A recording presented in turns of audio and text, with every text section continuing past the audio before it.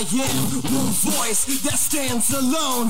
I am one choice to man the throne. Stand guard and take shots, give it all I got. All I got is this microphone.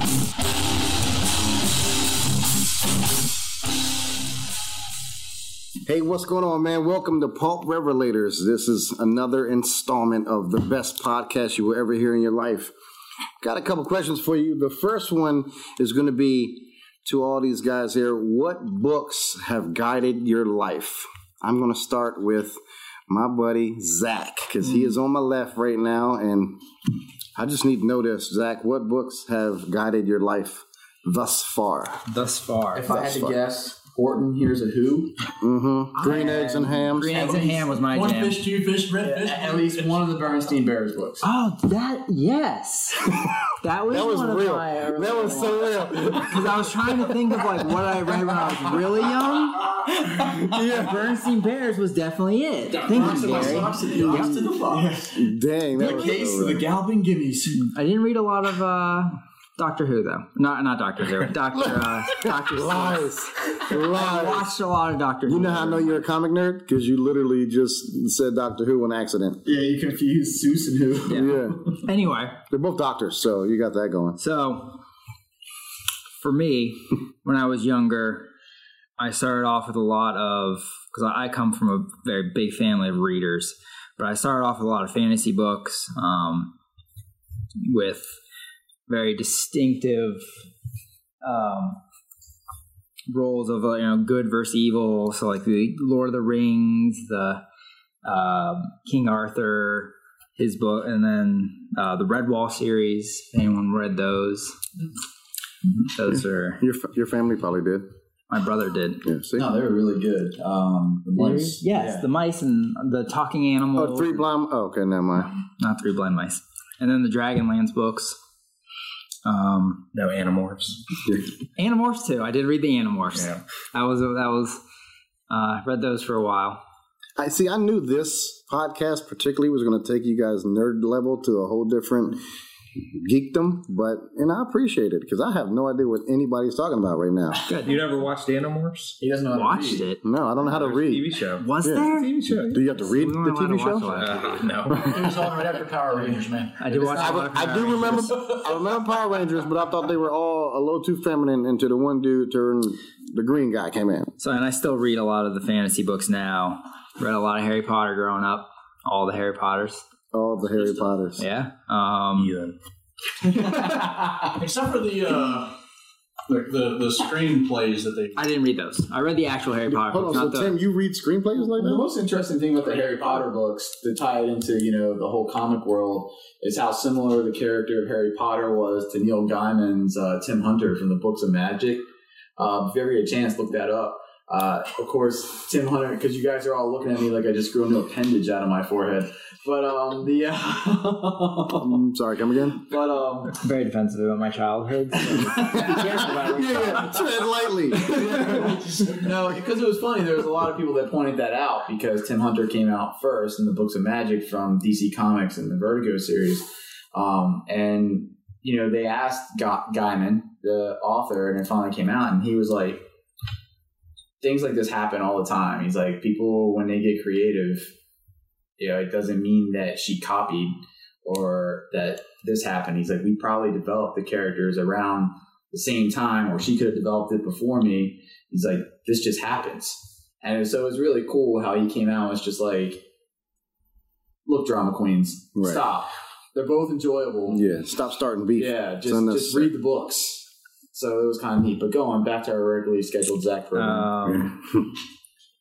Yeah. You're in your childhood right now. So. Okay, we're still in my childhood. Yes, okay, let's go thank back. you for bringing me back to my Let's go childhood. And then It was a magical place. it was. Then as I grew up, I started reading more sci-fi. Dune is probably my favorite book now. And then college, high school, college time frame. You might have went backwards. I don't know. You could have did it that way. I believe you. There's a lot of philosophy and Eastern philosophy and psychology books. That was my major, was psychology. I still do read a lot of psychology books. And then now, C.S. Lewis is a huge influence on my life and my faith.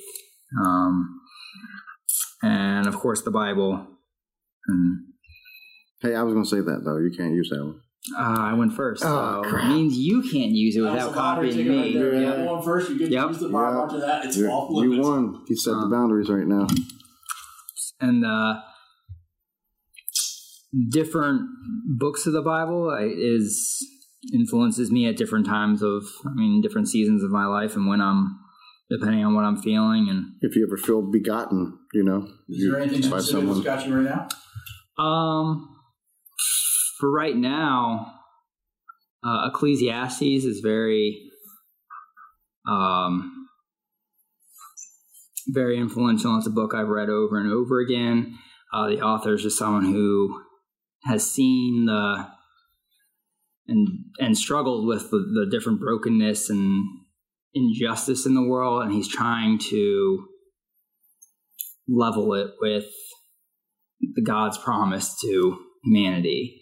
And so that's just the book. And with what I do for my job, I still see a lot of that. And it's just his struggle with how the world is and how how God's promise is. It's the same struggle that I have. So when I read through that, it's comforting, and it gives me a lot of wisdom to kind of move through the different struggles I have. And then I'm currently reading The Deepest Well, Healing the Long-Term Effects of Childhood Adversity by Nadine Harris. Who did it? Did someone bully you as a kid? We can go meet them right now, bro. And pray for them. I'm just saying we're going to pray for them. We're just going to pray for them. Pray for their recovery. Yeah. We're going to tell them, hey, I've been reading The Deepest Well, and I forgive you. You got to forgive them. You know what I mean? And that's a book that just goes along with my work. Oh, dancing. To make it like a Joseph story. Yeah. From, He said yes. He's an interpretive dancer, by the way. Exactly. He can, if you comment your story of your life, he'll interpret it and dance, and we'll post that video. strikes me as classically trained. I believe it. Like Napoleon Dynamite, probably. Yes. That classic. That's a classic. You got me. That's a classic dance right there. It is. I had a high school teacher who could do the entire dance. That's sad. It is. I was just watching this video where it was the Napoleon Dynamite dance with Old Town Road. Oh, my It's goodness. so perfectly. It's so funny. Crap, now you're going to make me look that up. Yeah. You can't not look that up now. He's just got so many moves. Skirker, what about you, man? What books have guided your life? Well, I'm an avid reader. In fact, it's kind of been an escape mechanism of mine my entire life. Whenever things are going bad, I could always Read. Yeah. You escape. Yeah. Hence escape mechanism. But I knew that meant something like that. no, so I mean, just tons of books. I've read a lot. When we moved here from Baltimore, we had no TV, no nothing. I mean, we moved from cable land to like 2 channels when I was a kid, when I was 10. So my parents would take us to Cable Land's a place, Zach. the Denton Library to get books every week to read. And I was always an avid comic book reader. We'll throw that out there up front. But I really have, like Zach and mine are talking about King Arthur. One of my favorite books is The Once and Future King by T.H. White. Really great book. That's what I was thinking of when I said that. Yep, really, really good book. Oh. I love, like, comic book wise, like I said, I've always read comics, but man, the book that I would say just completely revolutionized my view of comics was The Dark Knight Returns by Frank Miller. I mean, when that came out, it was just so completely different from anything I had ever read. I mean, Batman failed. Batman killed the Joker in that story. It was just like a completely different Batman. He was a Batman kind of at the end of his life, broken down. So it was kind of human. He was like, yeah. It was kind of like, you read the stories up until then, and it was like more like not to knock any of the writers, the comics were really great. But in my memory, since I was so young, it was more like the Super Friends, where you're like reading this comic and then it's like, meanwhile, back to the Hall of Justice. Yeah. It's like, so when you read that, it's like, wow. But I guess now if I had to pick, still many comics. I mean, we share so many, and it'll come up in many podcasts as we talk about the different comics. We're constantly sending stuff back and forth in our text chains. But I'm pretty much just started reading Planetary by Warren Ellis again, and reading a lot of Warren Ellis work.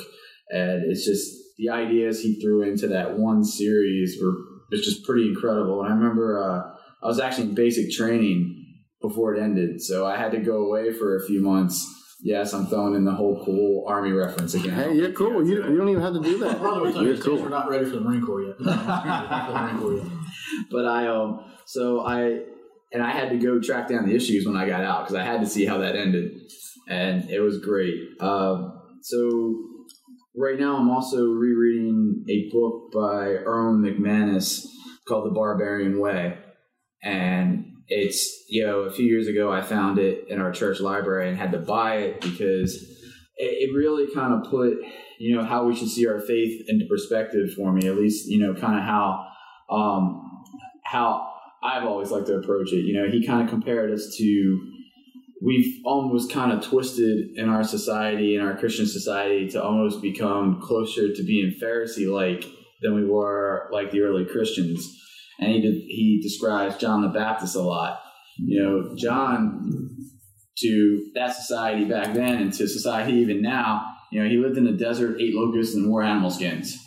The closest we have to that are the people that live in the desert, eat locusts, wear animal skins, and then have a tinfoil hat on because they're trying to escape the government. So, but it was kind of like, he was the barbarian. He was seen as a barbarian back then. Your early Christians, they left their families. They did everything that was kind of different. So it was a really eye-opening book for me. And if I had to, book of the Bible that I focus on and go back to all the time is Judges. And the reason why is, it's full of war and all that. It's an exciting, manly book. But it's more because the theme of it, in every judge, God chose someone that we would all, if he chose that individual nowadays, we would be like, what is going on? He made the wrong choice. It's like, it's always the person that you would least expect to be chosen to lead the people out of whatever trouble they've gotten themselves into. Because that's the same other pattern. It's like things go well, the Israelites get themselves in trouble, a judge needs to be delivered to get them back out.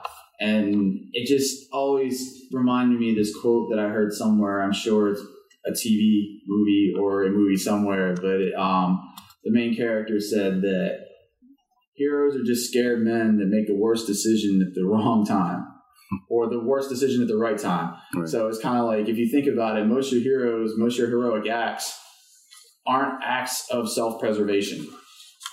They're more acts of servitude. They're acts of someone who's sacrificing their own safety or their own comfort to rescue or give someone else that comfort. Right. So I've always kind of gravitated to that book. That's that introduction. I think it's in The Barbarian Way, where he talks about Robert the Bruce and having James Douglas take his heart out, and they're in this war. And so Robert the Bruce, I'm actually related to Robert the Bruce, by the way. Uh-oh. Yeah, right. Name dropping? Yeah, name dropping? Okay. Anyway, when Robert the Bruce died, he wanted James Douglas to take his heart out and put it around a chain and wear it like as a necklace kind of thing. Charm, that's nice. Right? So they go to battle, and there's this huge army in front of them, and Douglas takes the chain and he like wheels it around and he throws it into the middle of the battlefield, and it charges everybody up, and he says, "Fight for your king's heart." Dang. And that is such a yeah, that's epic right there. Yeah. I mean, I couldn't see him walking around with no heart medallion around his neck, but that right there, actual heart. Yeah. No, I'm saying it's a heart medallion around his neck. Like that's like, hey, I like your necklace. It's like, it's a heart, bro. Like it changes everything. But throwing it in the field and saying "fight for your king's heart," that's tough. Dio prefers to wear his heart on his sleeve. I do. But no, but absolute favorite fiction book is Watership Down by Richard Adams. Is that the bunny rabbit? That is absolutely the bunny rabbit book. The bunny's down. Yes, there's a lot of tragic bunnies. No, it's Spoiler alert. It's based on the Odyssey. And it's a pretty incredible story. Like if you actually sit and read it instead of knocking it, Mr. Berenstein Bears. Yeah. You're the last. You're amazing. But no, it's a story of these rabbits that speak like humans, have their own language and their own religion, finding a new home and having to keep it from a bunch of evil rabbits or warlike rabbits. It's a really good book. You should read it. I have that's 2 books that are generally carried everywhere with me. Is The Barbarian Way and Watership Down. I'm pretty sure Watership Down is currently in my backpack. Army. Just you got to say Army after something like that, because you got to say Army after something like that.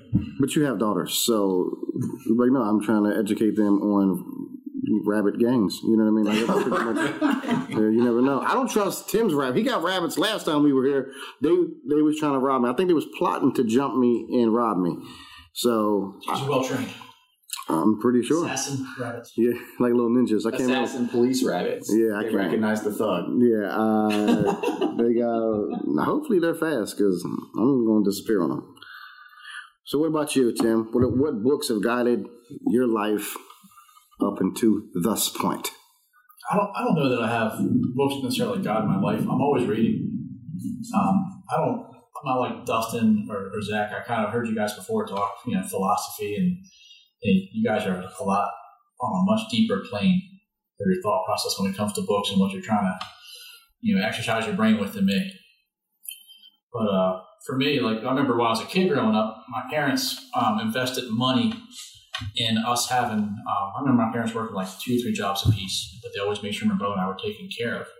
And our spiritual life was very important to them and still is.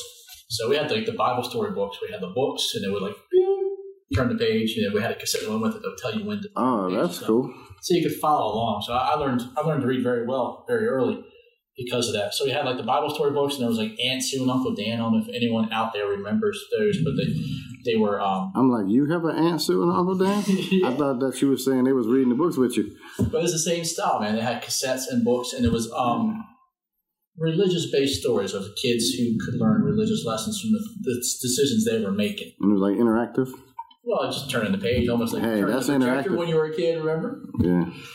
So, you're dating yourself, too. That's pretty awesome. Man. He's like, projector. Yeah, I work with the overheads, man. Dustin's like, what is a projector? Dustin's like, your book didn't come on a Kindle? Yeah, right. We had overhead projectors, too. No, you had a big laptop. It's called a laptop. So like when I was like in elementary school, I remember there was this author named Matt Christopher, and he wrote all sports books. And the whole purpose of his books was there was always some kid new to the neighborhood, and he was the antagonist or the protagonist, and the antagonist was always someone who was like, it was almost like a Karate Kid story, where like you got Johnny who's just a mean bully, and you got Ralph Macchio's character coming in and trying to just fit in, and there's always that come from behind win. So it's funny because the crane kick, you got crane kick him, you know what I mean? But he was in the second one. You had to do the slide side to side. Look, I got food, y'all don't. I had a burrito. Quesadillo, actually. But it's funny because those kind of stories are like intrinsic in the comic book world. Yeah. Like Captain America is one of those guys that is always just trying to do the right thing no matter what scenario he's in. Right. We might get into someday what character we identify with the most. Oh yeah. But but since then I've read a lot of things. I've read all the Harry Potter books. I like getting out of reality. I really do. I definitely read all C.S. Lewis's entire collection. The Hobbit, Lord of the Rings, that whole series by Tolkien. I've read all of that. Hey, have you read Watership Down? Because that's out of reality and in reality at the same time. Have you read Ender's Game? Yes. No. Ender's Game is a very out of reality book. It's so like a. So the picture book? Philosophy book, man. It's a really good book. Yeah. Wow. Orson Scott Card. Yeah, and the sequel to that, Speaker of the Dead. Speaker of the Dead was like even more profound. Like you really wondered where it was developing and where it was going, and is this Ender? Is it not Ender? And you really kind of it took this completely different angle from Ender's Game. Absolutely. Like Ender's Game was almost like a hardcore. You could see Ender's Game turn into like an 80s movie, and they finally did make it years later. With Dave Matthews? Oh, never mind. I thought you were talking about... Get out. That joke will come up in every season. Yeah. Yeah, David Matthews as the Goblin King. Yeah. Didn't Orson, he did Iron Man. He did he wrote 2 Iron Man series for the Ultimate Universe. Yep. Yeah. And he, but Speak of the Dead was just, you're right, it was like a complete 180 from the first book. It had a lot of science fiction in it still, but it was more deep and philosophical. It was, you know what it was, is, and it was written exactly that way, is it was a whodunit crime novel, like a mystery book. Almost like when I was a kid reading the Hardy Boys, you know, it's another one of those. But it also commented on like xenophobia and how different cultures can be so different from one another that one culture would see something as completely and totally evil, just because. But yet to that culture, it's just daily life. And Preach. I mean, I'm sorry. and it would be similar, like, you know, if we coincided with the Aztecs. I mean, some of their practices. Well, there's almost like absolutely horrible. Almost like a God story there too, because the investigator comes and he ends up rendering his decision, and it's final. And the whole book, everybody's waiting for him to finish his investigation and render his decision, and that's almost biblical. You know, it's really a profound step to take. You know, we got and I read recently, like I read a lot of like the young adult stuff. It's like the Aragon series with the those are good. Those are really good. I enjoyed Harry Potter. I'll tell you one I really liked that was sci-fi, like don't give me that look here. Like all the way to the end was I Am Number 4 series. Oh yeah, I seen the movie. I ain't read the book. There's like 8 books in the first series, and they're on the second series. That was it's the movie. Isn't that where it's like a Chris Evans? Chris Evans is in it. Yeah. Nah, that was Fantastic Four. It's like Chris Evans. You're on IMDb, that joke. I Am Number 4. It's got the skinny little pretty boy dude in it, but it is a pretty cool movie though. But then I transitioned. One of the books I read a lot. I say I like to get out of reality, but I read a lot of war biographies. I like stories of ordinary people doing exceptional things. I like the true life account of them. Stephen Ambrose, who wrote Band of Brothers, wrote Citizen Soldier, and a number of other books. I've read all of them. I know he's kind of been discredited to an extent because he kind of embellished some of the interviews he had, but I don't think he embellished Band of Brothers because you had the opportunity when HBO made the series to see the interviews of those guys, and those accounts were pretty accurate to the way that he authored it in the book. And so I like those. There's a couple other I like the more recent stuff that deals with things going on in Afghanistan and Iraq. So you've got Operation Anaconda. 13 Hours and stuff like that. Yeah, 13 Hours of Big Guys. The story was another really good read. And I really liked, there's a book I'm reading now. I'm just getting started. It's called Then They Came for Me. And it's about this doctor during the Nazi era. And he watched as the Nazis came and took his neighbors away, and he didn't worry about it because they weren't looking for him. And then they came for him. And it's a book where it talks about, it's a biography, but if you read his autobiography, he talks about how he became really aware of the fact that he had neglected his own responsibilities in looking out for his people. And he spent the rest of his life trying to make up for that, trying to help, deal with the Nazi issue and things like that. It was really amazing, the turn that he takes. So I've watched some biographies of him, and now I'm reading the books, and I find that doctor very interesting. I really can't think of his name right now for some reason. My to-do list is Bear Went Over the Mountain, which is a book that anyone who goes to fight in Afghanistan tries to pick up and read because it's a book written from the Russian point of view of where they failed when they fought the Afghans back in the 80s. And my go-to for everything was always Star Wars. I have read every Star Wars book in the expanded universe, and then Disney wrote it by saying it's not canon. It has so many great storylines. That's the day. I swear your dog's trying to take over my brain. He's just staring right into my soul. That's what she does. Because there's popcorn in the room. Chris Evans was in Push, not I Am Number 4. He was in Push, yes. That's what I was thinking of. Pretty much the same story. Yeah. You were just not good. You work from space. Name it acting. I am terrible. But then everyone's kind of held their biblical influences. And I'm kind of all over the place in the Bible. I write a lot of sermons now. But I'm on a series right now that's really making me focus on the life that Jesus lived. Not the after effects, but the Gospels, Matthew, Mark, Luke, and John. And I'm trying to, in chronological order, present the lessons that Jesus' life that he lived taught us. And it's a lot more complex than I thought, because I thought I would kind of breeze through his life as a child and then his baptism, and I thought I would also put in when he was tempted in the desert. I thought that all three of those would be one sermon. No, they're each their own sermon, because there's so much there. And it's really profound when you actually break down the life of Jesus, and every single thing he did was intentional. Every single thing he said, no matter how quickly he thought of it, was well thought out, and he just drove home his points. That's hard. That's hard to do. It is. It is. And, you know, I'm at a point now where finally my next sermon, which will actually be this weekend, is going to be on the next thing Jesus did in his timeline is he started to choose his followers. And, you know, in choosing his followers, you know, he was very careful and selective in that. And you kind of have to dive even further into what those disciples accomplished after Jesus was gone to really kind of realize the pieces that Jesus put in place when he chose them. And then why he chose them. Like, that's... I think it's very... Yeah. That's you can dig into... He saw more in them than they knew in themselves. Right. Peter's a great example. He was like, I'm a fisherman, bro. Like, he was convinced he would be nothing but a failure. It probably sounded just like that, too. Can you imagine Peter? I'm a fisherman, bro. Jesus was like, hey, I'm not worried about what you call you. It's about what I call you, bro. That's probably exactly how it went. Yeah. So right now, I'm focused on the life of Jesus. I like the minor stories. I like the stories of the minor prophets a lot because it's kind of like what you were saying with Ecclesiastes, that you've got these guys who have such small battles to fight, but they're so big at the time, and they become bigger than them. It builds and builds and builds, and they struggle with how do I handle this? How do I present this? How do I, God guide me? And really, God calls them to weird stuff. Yeah, right. And he calls, someone just said earlier too, how he calls the least of us. Yeah. Sure. And that's comics right there too. The whosoever's. People, the story of Captain America being this little scrawny little boy from Queens, Brooklyn.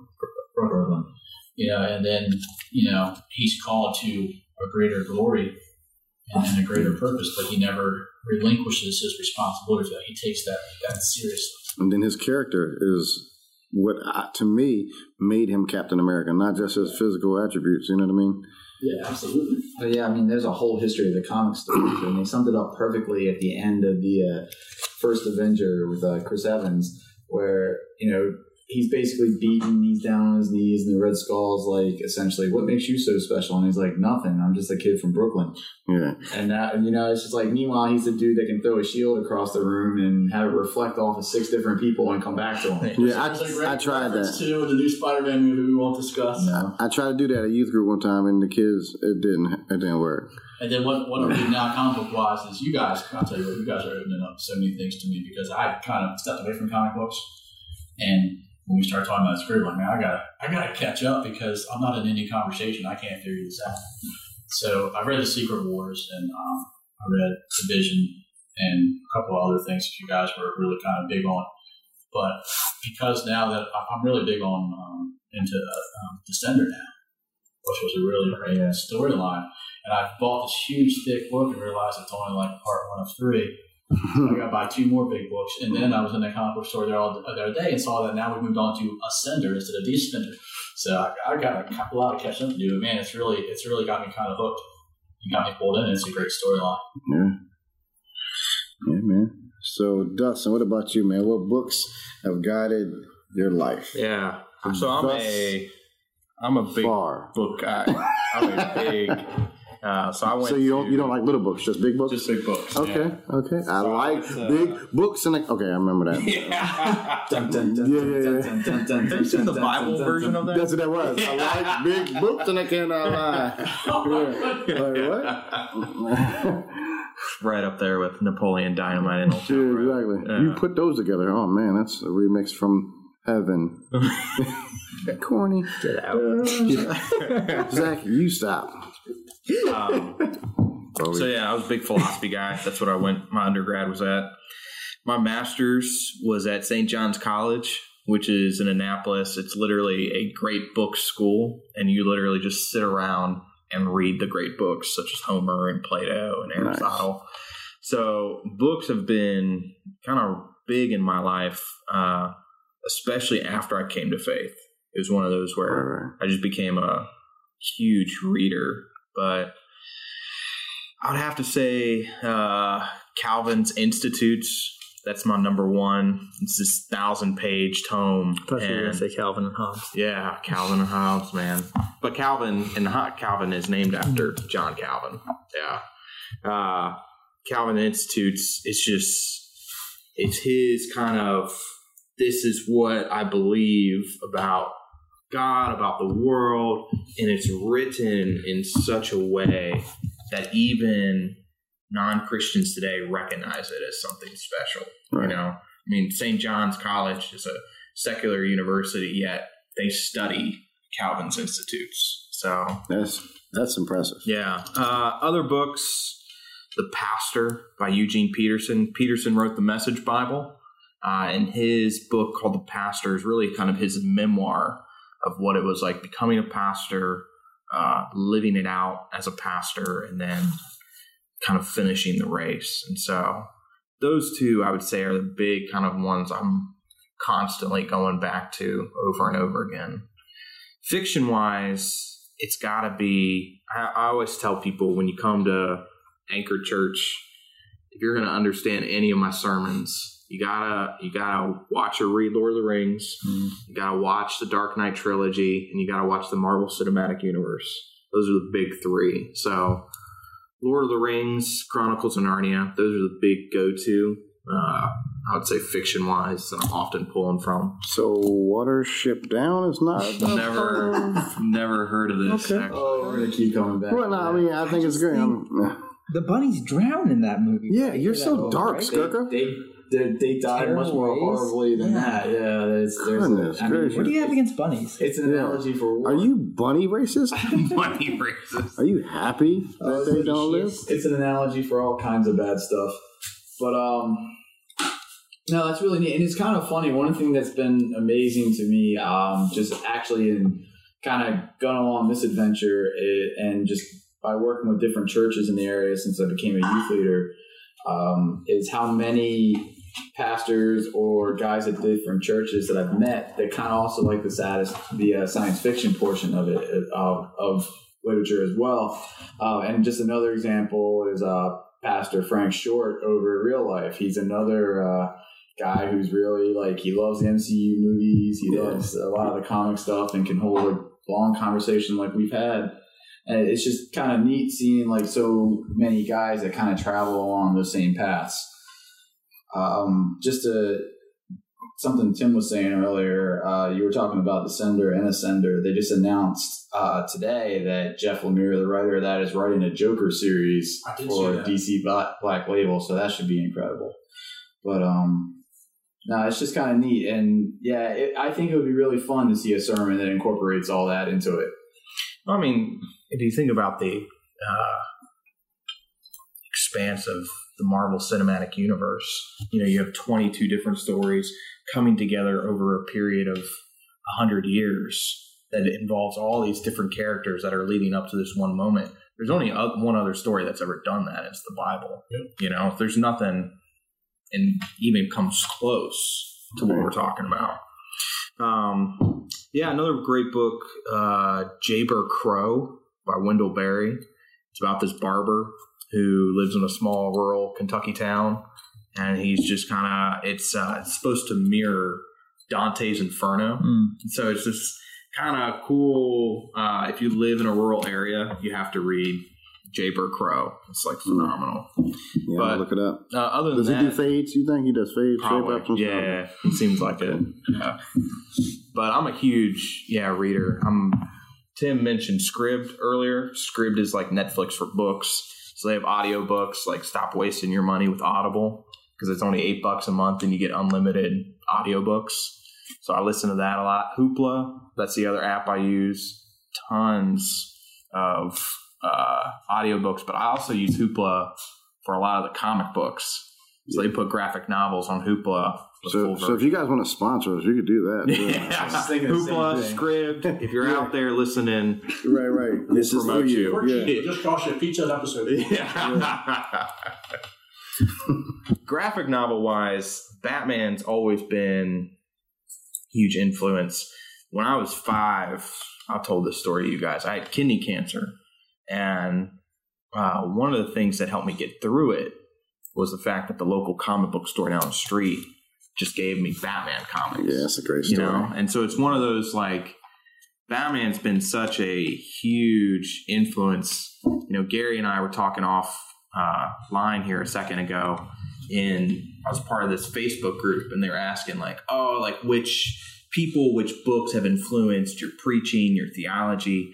And I was like, oh, like, my theology's Calvin, my preaching's Tim Keller. But, you know, my understanding of following Jesus's mission has been Batman. You know, like, here, like, on a serious note, here's a guy who's all out. I'm going all out for this one purpose, this one goal, knowing that I'm not going to succeed in this lifetime, but I'm going to leave everything out on the table, no matter the cost to myself.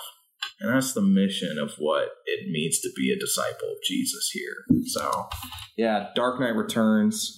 I'm recently just going through all of Snyder and King's run. And, yeah, Snyder's one of those guys I just enjoy. That's awesome. I'm pretty sure everybody's picturing Dustin right now, though, on top of a building at night with some tights on, reading the Bible, though. Like, He's got his grapple gun. Yeah, grapple gun. Which we live on the eastern shore of Maryland, so the buildings aren't very high. It's just the Avalon Theater. Yeah. You can use a ladder to get No, he's safe. If he falls, he's safe. We didn't say Dustin was stupid. He's a smart Batman. That's true. Yeah, By roof, we meant the roof of his house. You're right, exactly. Yeah. The cops can call the law. Just below. Right. The Tim Burton Batman theme playing in the background. Yeah. On a cassette. And by his costume, it's clearly just probably Batman tighty whities. So now picture that. Sexy. Yeah. You're the only one that. He's like, no, really sexy. Yeah. I just envisioned myself dressed like that. Yeah. He's like, That was comics like it's happening. yeah. Hey, you never know what He's fantasies like, I'm not going to say there are pictures out there. Right.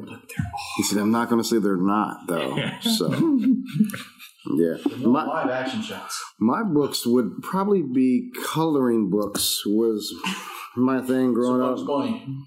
No, I liked Daisy Duck. Yeah, I like Daisy Duck, man. She had an attitude. She was sassy. So I'm sorry. and he says he doesn't have musical talent. Look, Zach's blushing right now, so he's literally picturing Daisy Duck. So apparently he listened to that song a lot. Yeah. No. Go back to the music episode. You say it like you went to go. The Two Live Crew? Yeah. The people at home listening to this just can't see the look Dio gave Gary when he said that. Because he ruined Daisy Duck for me just now, because now I'm picturing her twerking. I don't want to see that. You know what I mean? It's ridiculous. Nobody wants to picture cartoon doing all that. But I really wasn't a reader like that growing up. I did more doodling and drawing. And you dropped your wallet, bro? Let me just got jacked. You know, I did a lot of drawing and stuff, so I did color, but I really didn't color in the lines too much. I kind of made my own, and when I took comic books, I took them and I tried to redraw them. So I don't know a lot of the origins. I don't know a lot of the like the numbers and who the authors were and illustrators. I just looked at it and said, oh, I want to do that. And so I did, and some of them looked like really bad. Like imagine some of the comic book heroes and you trying to do it right now with your left hand. Some of them look like that, and it was just bad. But then some of them turned out pretty good. Like my favorite was Wolverine, because most of his action shots were all very aggressive looking. So I just, for whatever reason, he was just so hardcore to me, growing up. So I would always draw Wolverine, and then found out Venom, and I was like, man, Venom, this dude's tough. For some reason, I've always kind of, I guess, been more attracted to the Serial killers. Serial killers. That's what I was going to say, yeah. Go with anti-hero. Yeah, I was going to say, unheroes, but where? Anti-heroes? Yeah, I like those dudes, you know what I mean? Deadpool, the guys who, I don't think they're a hero. You really don't when your daughter watching it if she's too young. But they do help out. They might kill a lot of people along the way, but they do some good sometimes. But everybody deserved it. Yeah, everybody considered that. Except for Deadpool. He's kind of a jerk. So, but he's hilarious. Wolverine had that, he's always had that story arc where he considered himself kind of a failed samurai, where he has this ideal he wants to live to, but he fails at it all the time. And it's really played really well in Chris Claremont and Miller's Wolverine Limited series from the 80s, because it's that whole thing. He's trying to find honor so he can marry the love of his life. But meanwhile, there are all kinds of hurdles that he has to get through to get there. And part of it is that he keeps failing. He gives in to the animal inside. Yeah. That's life, bro. Yeah. I mean, it's a very good analogy for a lot of the same stuff that we face every day. That's why it's so easy to identify with a Wolverine more than a Clark Kent Superman type of guy. They've tried to humanize Superman over the years, and there's some good writers that have done that, like John Byrne and some of the current writers like Bendis right now. But at the same time, it's this guy who's a good analogy for Jesus Christ, flying around lifting, planes and trains and automobiles, and wow, I know. I just quoted another movie title, but I appreciate that. Dustin never seen no it. idea. I just know. He's like, I'm a kid. I've never seen that movie. Get out. Hey, you can't tell me to get out. You've already been told me. Yeah, you told me twice. Grew up in a cave. Yeah. But no, I mean, on Tombstone when I was like 6. Dustin, we might have to have a whole episode on Zach's childhood. I feel like Dustin wanted to say some stuff, but he was like, I'm gonna let Zach do that. Don't you find it interesting though that I love how the comic books, that there's a scene in the movie, The Patriot with Mel Gibson. It starts off with a narration of him saying, I've long feared that my past would come back to haunt me. All right. But now my fear is that it will come back to haunt my children. And, here, most of our comic book characters, Wolverine's a great example of that. No matter what he does, he's never free and clear of his past. He's always got to answer for what he's done. Or maybe not what he's done, but the things he's put in motion.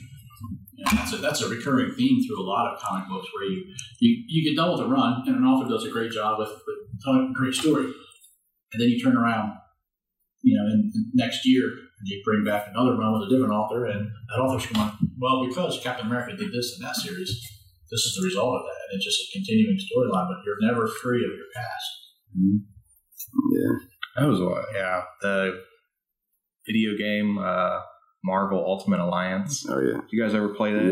Yeah. Yeah, and I didn't realize it was one of those where your actions had effects at the end of it. So you finish the game, and I'm like, oh, I beat it. And they're like, oh, because you didn't save the princess from the Shi'ar Empire, the whole East Coast blew up. Yeah. And you're like, wait, what? But I won. Dude. I can't win and people die. I can't blow up the East Coast. That's crazy. That's one of those huge books, like to the max. Yeah. But I was Wolverine and slashed everything up. What are you talking about? Yeah. I didn't kill them.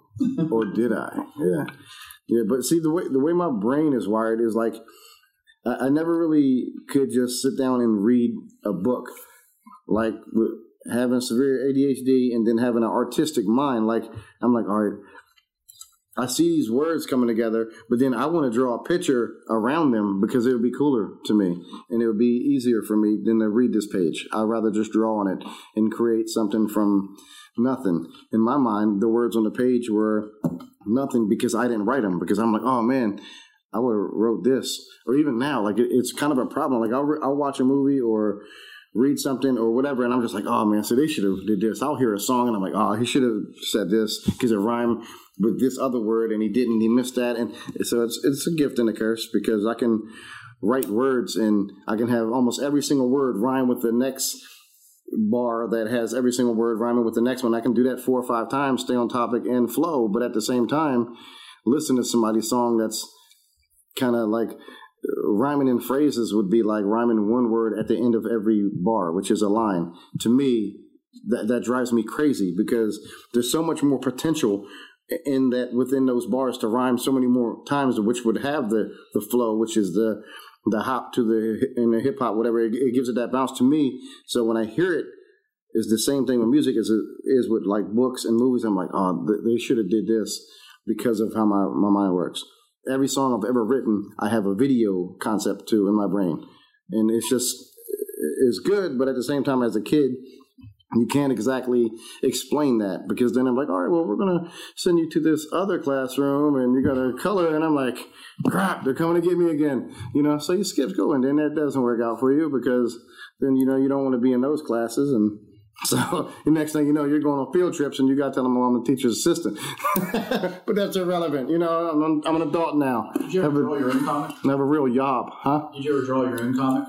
Yeah, I've created characters. I've drawn my own comics. What were their storylines like? Crazy. They all needed help. They had mental issues and stuff, you know what I mean? But no, I did like hybrid characters where I'm like, oh, I like the toughness of Wolverine, but I like the agility of Spider-Man. I don't want webs, but I love how certain things he does, like he's just so kind of graceful with it, like a gymnast, you know what I mean? Like, I'm like, whoever plays like Spider-Man, he probably should be a gymnast. It just seems like just the way they move, and like I love that stuff. But then I love the mindset of Deadpool. Like, I don't even care.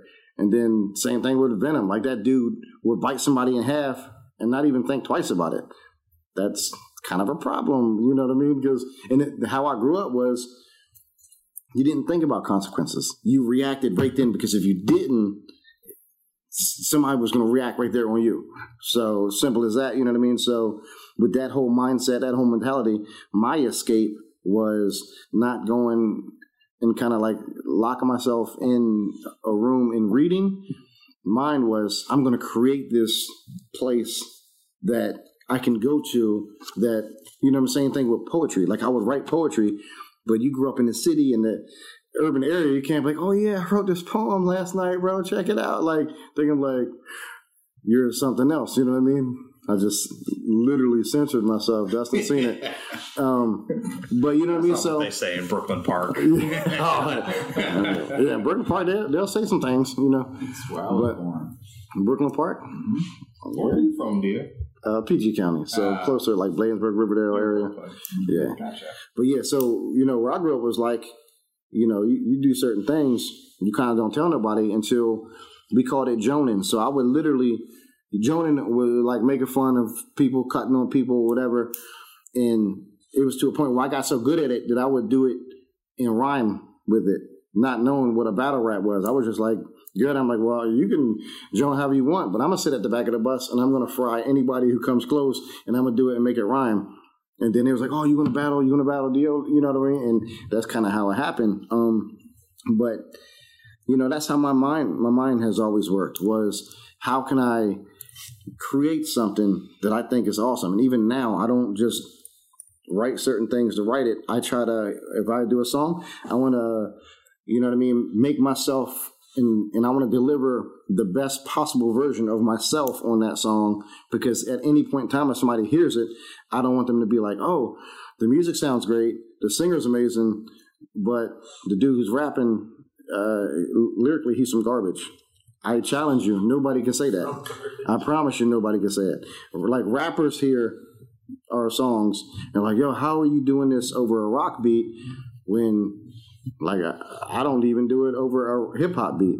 And I'm like, I want to make myself the best possible version of myself in that song. Like, because I knew before I even opened my mouth, before we went on stage to minister anything, we had 3 strikes against us. First and foremost, we was Christian, going to bars, doing music. Second, I was rapping over a rock beat.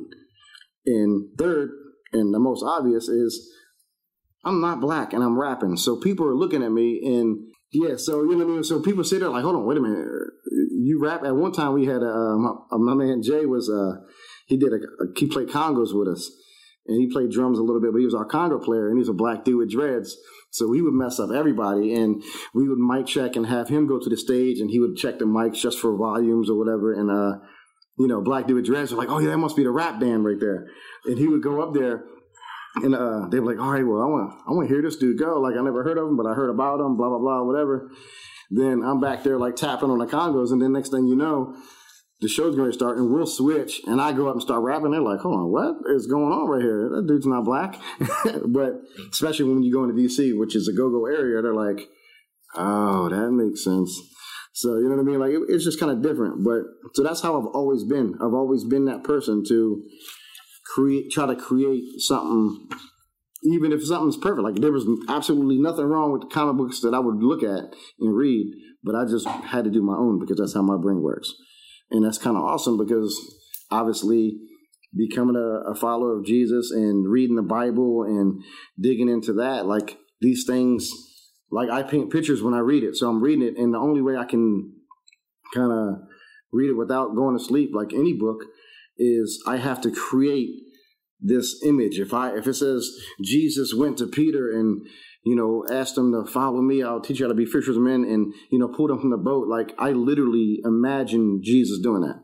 And I hope everyone does, but that's the only way I can do it. I have to create this scene, and usually it's like a comic or it's not an actual dude because I wouldn't even know exactly how to do that. But I create like characters, and that's pretty much how I have it make sense. And that's how I relate it to me. And that's how I've always done with comic books. So it's always hard for me, man, to like read an actual book without just creativity just pouring out and me just pushing the book away and start working on something else. So that's me. I'm just picturing you sitting on the back of a school bus surrounded by a bunch of My Little Ponies saying, what? Yeah, that's what I did. Yeah, I would wear My Little Pony t-shirt and be like, yo, I'm big time in the ponies, bro. You have your brony collection out. Yeah, my little fanny pack and stuff. Heck yeah, dude. Yeah. My little Dio. So, you know, just Tim was talking about military books earlier, and I just want to kind of throw 2 sentences in about that. I have a hard time with military books, just because, you know, you read them and you have to be careful nowadays because, you know, it's not like the old days where you had these special operators that never talked about what they did. You get all these books that come out. It seems like every few months you have a new book from a different guy. And, you know, you read later where they've gone back and debunked some of the things that have been put out in those books. So just always take everything with a grain of salt. And just to point out, I'm not a special operator. I've never been around that world. I have buddies that have been, and I always ask them when a book comes out, I'm like, hey, so what about this guy? And, you know, they'll give me this scoop. But almost unanimous, like, what's that word? Unanimous. I like your word better. Yeah, almost unanimous. It sounds like you have peanut butter in your mouth. It's like a dog with peanut butter on its tongue. Like you bit your tongue. But almost unanimously, everyone recommends Dick Couch's books. And one of the best ones to start off with is a book called A Tactical Ethic. And it's a really, really good book where he talks about ethics in tactical warfare. And it's kind of very interesting to read. And then he also followed a Navy SEAL class through BUDS. And then he followed part of that class and other classes through finishing schools. So if you look him up on Amazon, he has a whole plethora of books that he's written. And he was actually a Navy SEAL during Vietnam. So just very interesting author to throw one out there. I think the only military book I've read is Starship Troopers. Based on a true story. Was that a comic book? Starship Troopers? It's a book. It's a really good book. Yeah, it's by Richard Heinlein. Yep. They got a movie too. I've seen the movie's not very good. Well, the movie's great, but it's not. It's a parody of the book. You completely just change your mind in that fast. The movie's not good. Well, the movie's great. Like, it's good in that satire. Yeah, no, it's good in that campy RoboCop. Yes. Paul where it's good because it's so bad. Okay. Like, it made all the sense when Skirga just said RoboCop. I was like, oh, okay. That movie's... So it's okay. They redid it. I haven't even seen the newer one, though. I know they redid it like a couple years ago. I haven't seen it, but yeah. Yeah, it's not very good. You're not missing it. They're supposed to be remaking Starship Troopers, too. It's not going to be great. Oh, but then it's going to be great.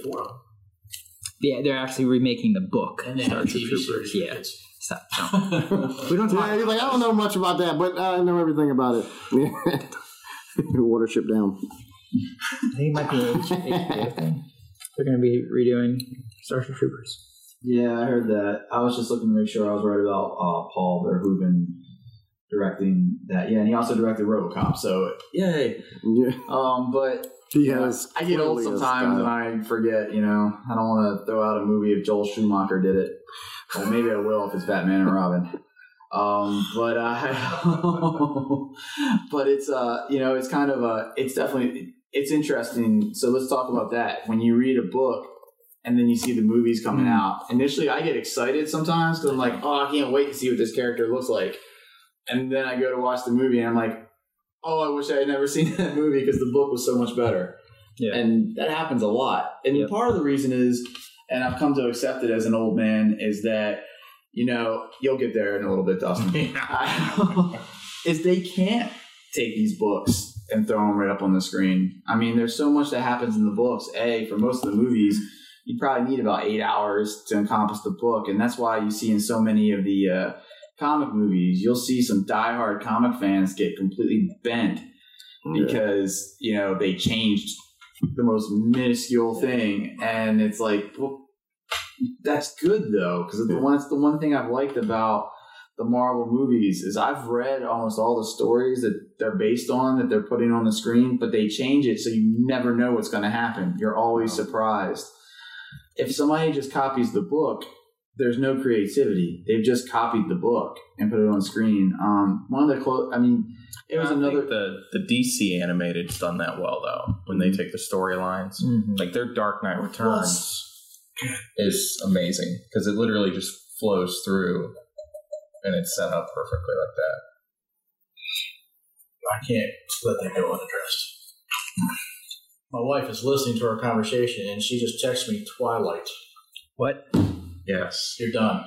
I might kick you out of the house. In the rain. No, what I was going to say is, if I was an author in today's day and age, I would look to have my books not on the big screen, but on something like what Netflix is doing with Stranger Things. I want it drawn out over a series, and you're talking about the animated series. Yeah. Like, that's how you tell. To me, that's the best storytelling, because a 2-hour movie never does any book justice. It just doesn't do it. The Harry Potter books are great, and you go to see the movies, and the movies are great. But you go there looking for... Those are garbage. You go there looking for... Those are garbage. For the movies? The movies, yeah. No, I thought they did some really good things, but you're looking for... The books, there's so many... J.K. Rowling is so detailed in her books that you go to movie... To me, like, this was a really important part in that book. I'd love to see that, and they don't have time for it in the movie. Yeah. And, and I know with the re-releases that you see on TV, like, they tend to add the cut scenes and things like that. You still kind of miss the little fun stuff that J.K. Rowling just so cleverly puts into her books. I didn't mind the movies. The audiobooks for Harry Potter is really good. I haven't gotten into those. I don't think I've ever heard an audiobook. I mean, it'd be great to see some of these storylines told. Like Netflix did it with Daredevil. We were really getting a really good Daredevil story with Charlie Cox playing that part. Yeah, that was good. Yeah. Well, we'll see. Hopefully the Punisher comes Some back. of the best adaptations I've seen of written stories onto the screen was the original Batman the Animated Series. Yes. I mean, they took some actual stories straight from the comics, and Bruce Timm, the showrunner, adjusted it so it was still relevant and still a really good story. I mean, you could see a hint of what the comic was in the stories. I mean, that continued all the way through to Superman, the Justice League. They played upon so many stories, but they changed just enough that it wasn't boring, or it wasn't like, oh, I've already read this. Like, if they literally took some of the stuff that we're seeing in the Marvel movies now and did a story beat by story beat moment with all the movies to the comics, A, you'd lose a lot of fans because there are characters in those stories that haven't even been introduced yet. Right. B, it's just too much. I mean, some of the stuff that's included. I mean, look at look at Watchmen. That was a good example. That, Snyder's version, people are split. You either love it or hate it. I liked it. I thought it was great. It's not that much different from the book. No. The only difference is the giant alien. Which I think is better. I tend to shy away from the darker stuff, and Watchmen's definitely dark. Oh yeah.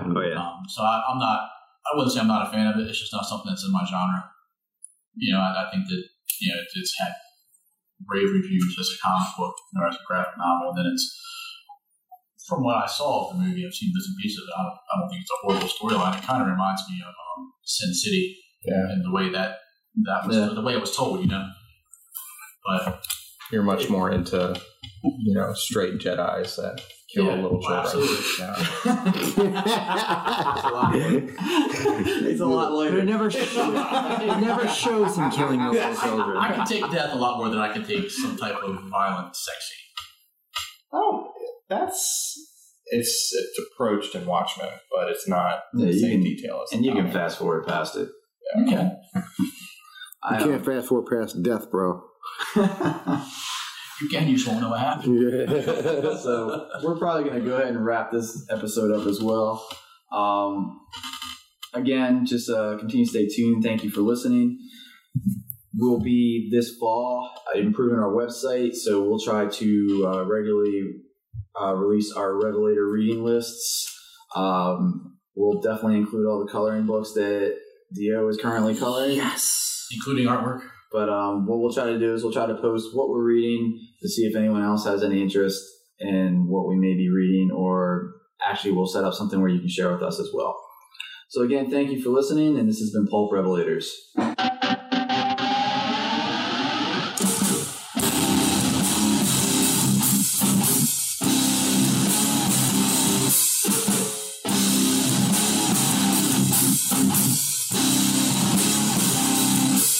I am one voice that stands alone. I get one choice to man the throne. Stand guard and take shots, give it all I got. All I got is this microphone.